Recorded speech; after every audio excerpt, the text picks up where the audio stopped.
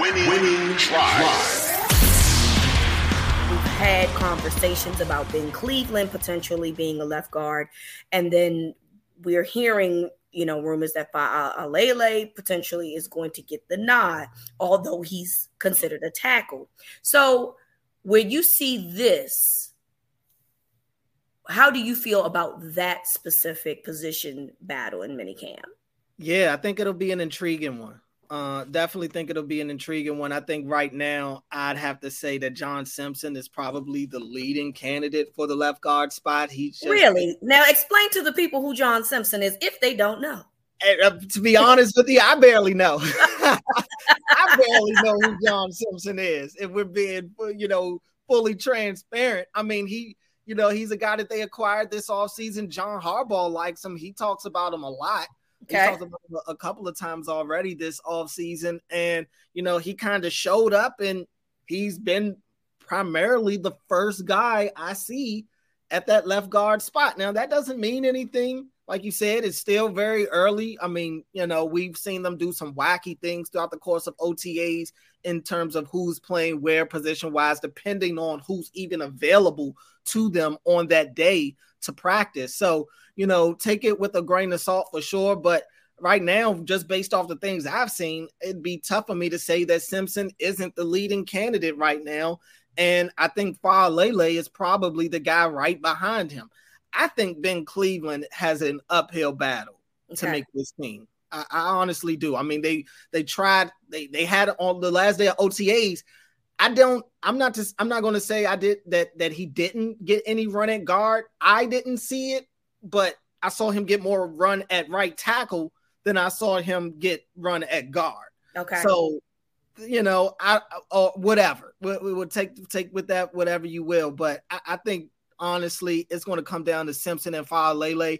And Faalele is intriguing because obviously he's the big body. He's a mountain of a man in there. And if you can get him at that left guard spot, it literally clogs up that hole over there. Nobody's getting through him. Now, they may get around him or something like that, but he is just a brick wall. Yes. That said, I don't know if I love Faalele at guard. You like your guards to be somewhat athletic. They got to move. It's a lot of pulling. Yes. You got to be agile. And I don't know if that's necessarily Faalele's skill set. Now, during OTAs, a lot of the things that they did, they were going like 65, 70% speed. So it's tough for me to really gauge how quick Faalele is off the ball, because he's naturally not a fast guy, but they're already going at, a condensed speed. So I don't know if his skill set is best used in that spot inside where he has to move, he has to pull, and look, the days of there just being 380-pound defensive tackles who are slow as molasses are over. You've got the Aaron Donalds, you've got the Dexter Lawrences, you've got the Quentin Williamses of the world that are agile, quick, fast, and strong, with incredible leverage at the defensive tackle position. And I think that's something that Faalele would struggle with if he goes up against somebody that's half his size, but they're so good with their leverage and kind of planting their legs and driving. He could get pushed back in that, because I don't think he's great with his technique necessarily. He relies a lot on natural strength. So that's the only thing that concerns me with Faalele at that left guard spot. I think Simpson is probably more the natural left guard. I'd be shocked if Faalele is the guy. But hey, the good thing is if they do decide to go that route, they've got some guys on that side, on each side of him, that they can trust. Linderbaum at center right there, and Ronnie Stanley at the left tackle spot. I agree. And it's a shame that Ben Cleveland has been underwhelming thus far in terms of, because it's there for the taking, and yet he has done nothing to capitalize off of his opportunities. The next one, wide receiver. So Bateman, Flowers, Odell. I feel like, and I'll even say Duvernay, because I think that Duvernay is more considered a return specialist, but he's considered a wide receiver, obviously. I think that those guys are safe. There's other guys that are still on this roster. The Ravens got Nelson Aguilar in free agency. You still got James Prochet. You still got Tylan Wallace. I don't expect them to have 7 wide receivers. What did they have last year? Cordell, 4? 4, I think. and yeah. and you and I then like 20,000. It was how many inside? They only had a couple inside line. What did they have a lot of? Was it the tight ends? Yes, it was tons of tight ends and not a lot of wide receivers. They had 4 tight ends, I believe, and 4 wide receivers. It's embarrassing. Okay, well now they have a problem where they have probably too many wide receivers. And so what do you foresee in this mini camp? Who is going to step it up that you believe that has to in order to maintain at least a bubble space on this roster?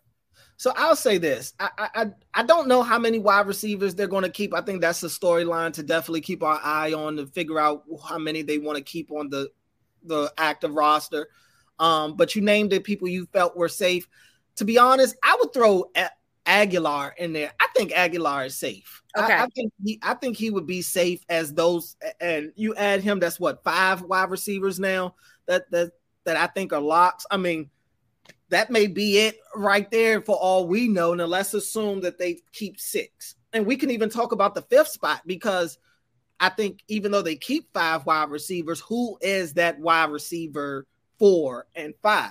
I think it'll be the battle between Devin Duvernay and Nelson Aguilar to see, who is going to come in the 4th or 5th spot on the team. And I can't tell. I think obviously Duvernay probably has a leg up. He's been here. He's drafted by the team. He's younger. He can do, I think, more things on the football field than Aguilar can.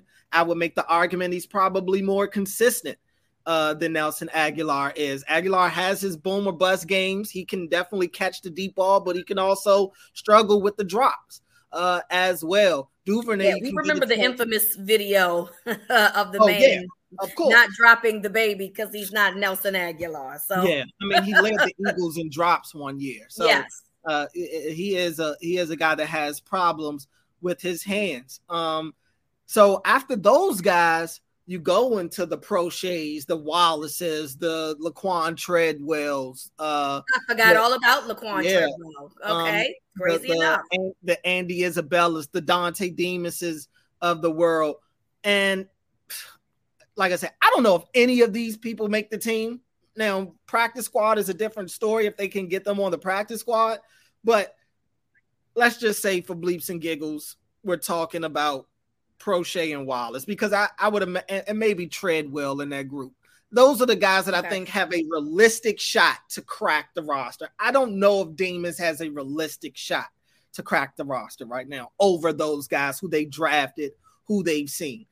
We know how James Prochet lives for training camp and he's out there, OTAs making the one-handed grabs and stuff. Yep. He's all Prochet during this time of year. I don't know if that'll be enough to save him this year, though. We'll see.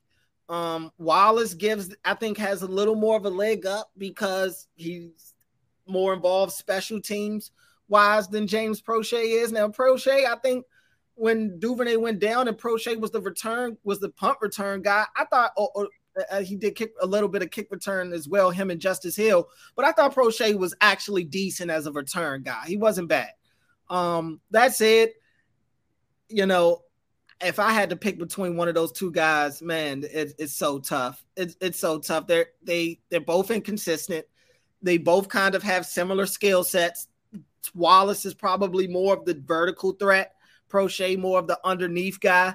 I guess it would depend on what they're looking for and who they feel contributes more in the special teams. But I'd have to say Wallace right now is probably the guy that sticks around. And hey, maybe Lamar has a little bit of say-so in this. I don't know. I know Prochet's his guy. So if he does have say-so, maybe that is the thing that keeps Prochet around a little longer. But I'd be surprised, if they keep if any of these extra guys that we're talking about at the wide receiver spot. But for me, I would probably say Wallace is the guy that sticks around.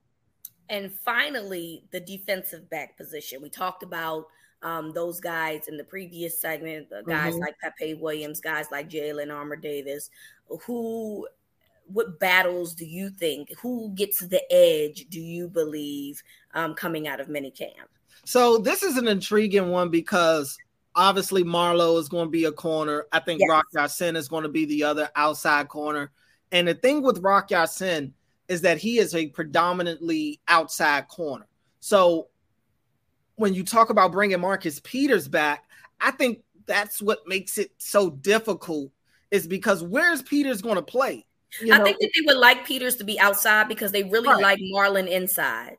Well, and that's the thing. I mean, do they want to commit to Marlon just being an inside guy? Yeah. I don't know, because while Marlon can play inside and out, and I like Marlon on the field, I don't care where he's at, right? Personally, but I don't know if they're ready to commit to Marlon just being an inside guy, especially considering how good Kyle Hamilton was inside. Like, they may feel like, why do we even need to do that when we already have a guy that maybe they don't even want Kyle Hamilton to exclusively be a nickel corner. He won't do that either. So that is another variable in the equation. I think they have a lot of things to figure out right now. And I think that they're hoping some of these corners on their team right now will help them make that decision. And so Pepe Williams and Jalen Armour-Davis are the two guys we talked about earlier. I think Jalen Armour-Davis is more of an outside guy than an inside guy. And how often are they going to want to put these guys in the mix? I think the only spot that's really up for grabs is this nickel corner spot. If we're talking three corners on the field at the time. And I think Pepe is probably the guy that fits that the best. But let's not forget Brandon Stevens is there that they're going to get on the field. I still believe that they want to try to find a way to get Kevon Seymour on the field as well, who got hurt last year. Daryl Worley is another veteran on this team that played pretty decently last year. Obviously, they drafted Caillou Blue Kelly as well. And Geno Stone, him at the safety spot, how does that, how much playing time is he going to get? Because obviously they like to put Kyle Hamilton down in the box, but we also heard John Harbaugh say that Brandon Stevens is focusing more on safety than corner this year. So, I mean, their rotation is going to be crazy. I don't know how they're going to get all these guys on the field. Who's going to find a way to crack that roster, crack the opportunity to play. But I think Pepe Williams and Jalen Armour-Davis are the two main guys who need to find a way to cement their spot in this rotation. I completely agree. So you will be out there this week, correct? I will be. Camps. Okay, so we'll be back. And when we come back for our next episode, I'm sure that Cordell will give us a nice update about what he saw early on in mini camps. And we'll have some other topics going on as well. But, we're one step closer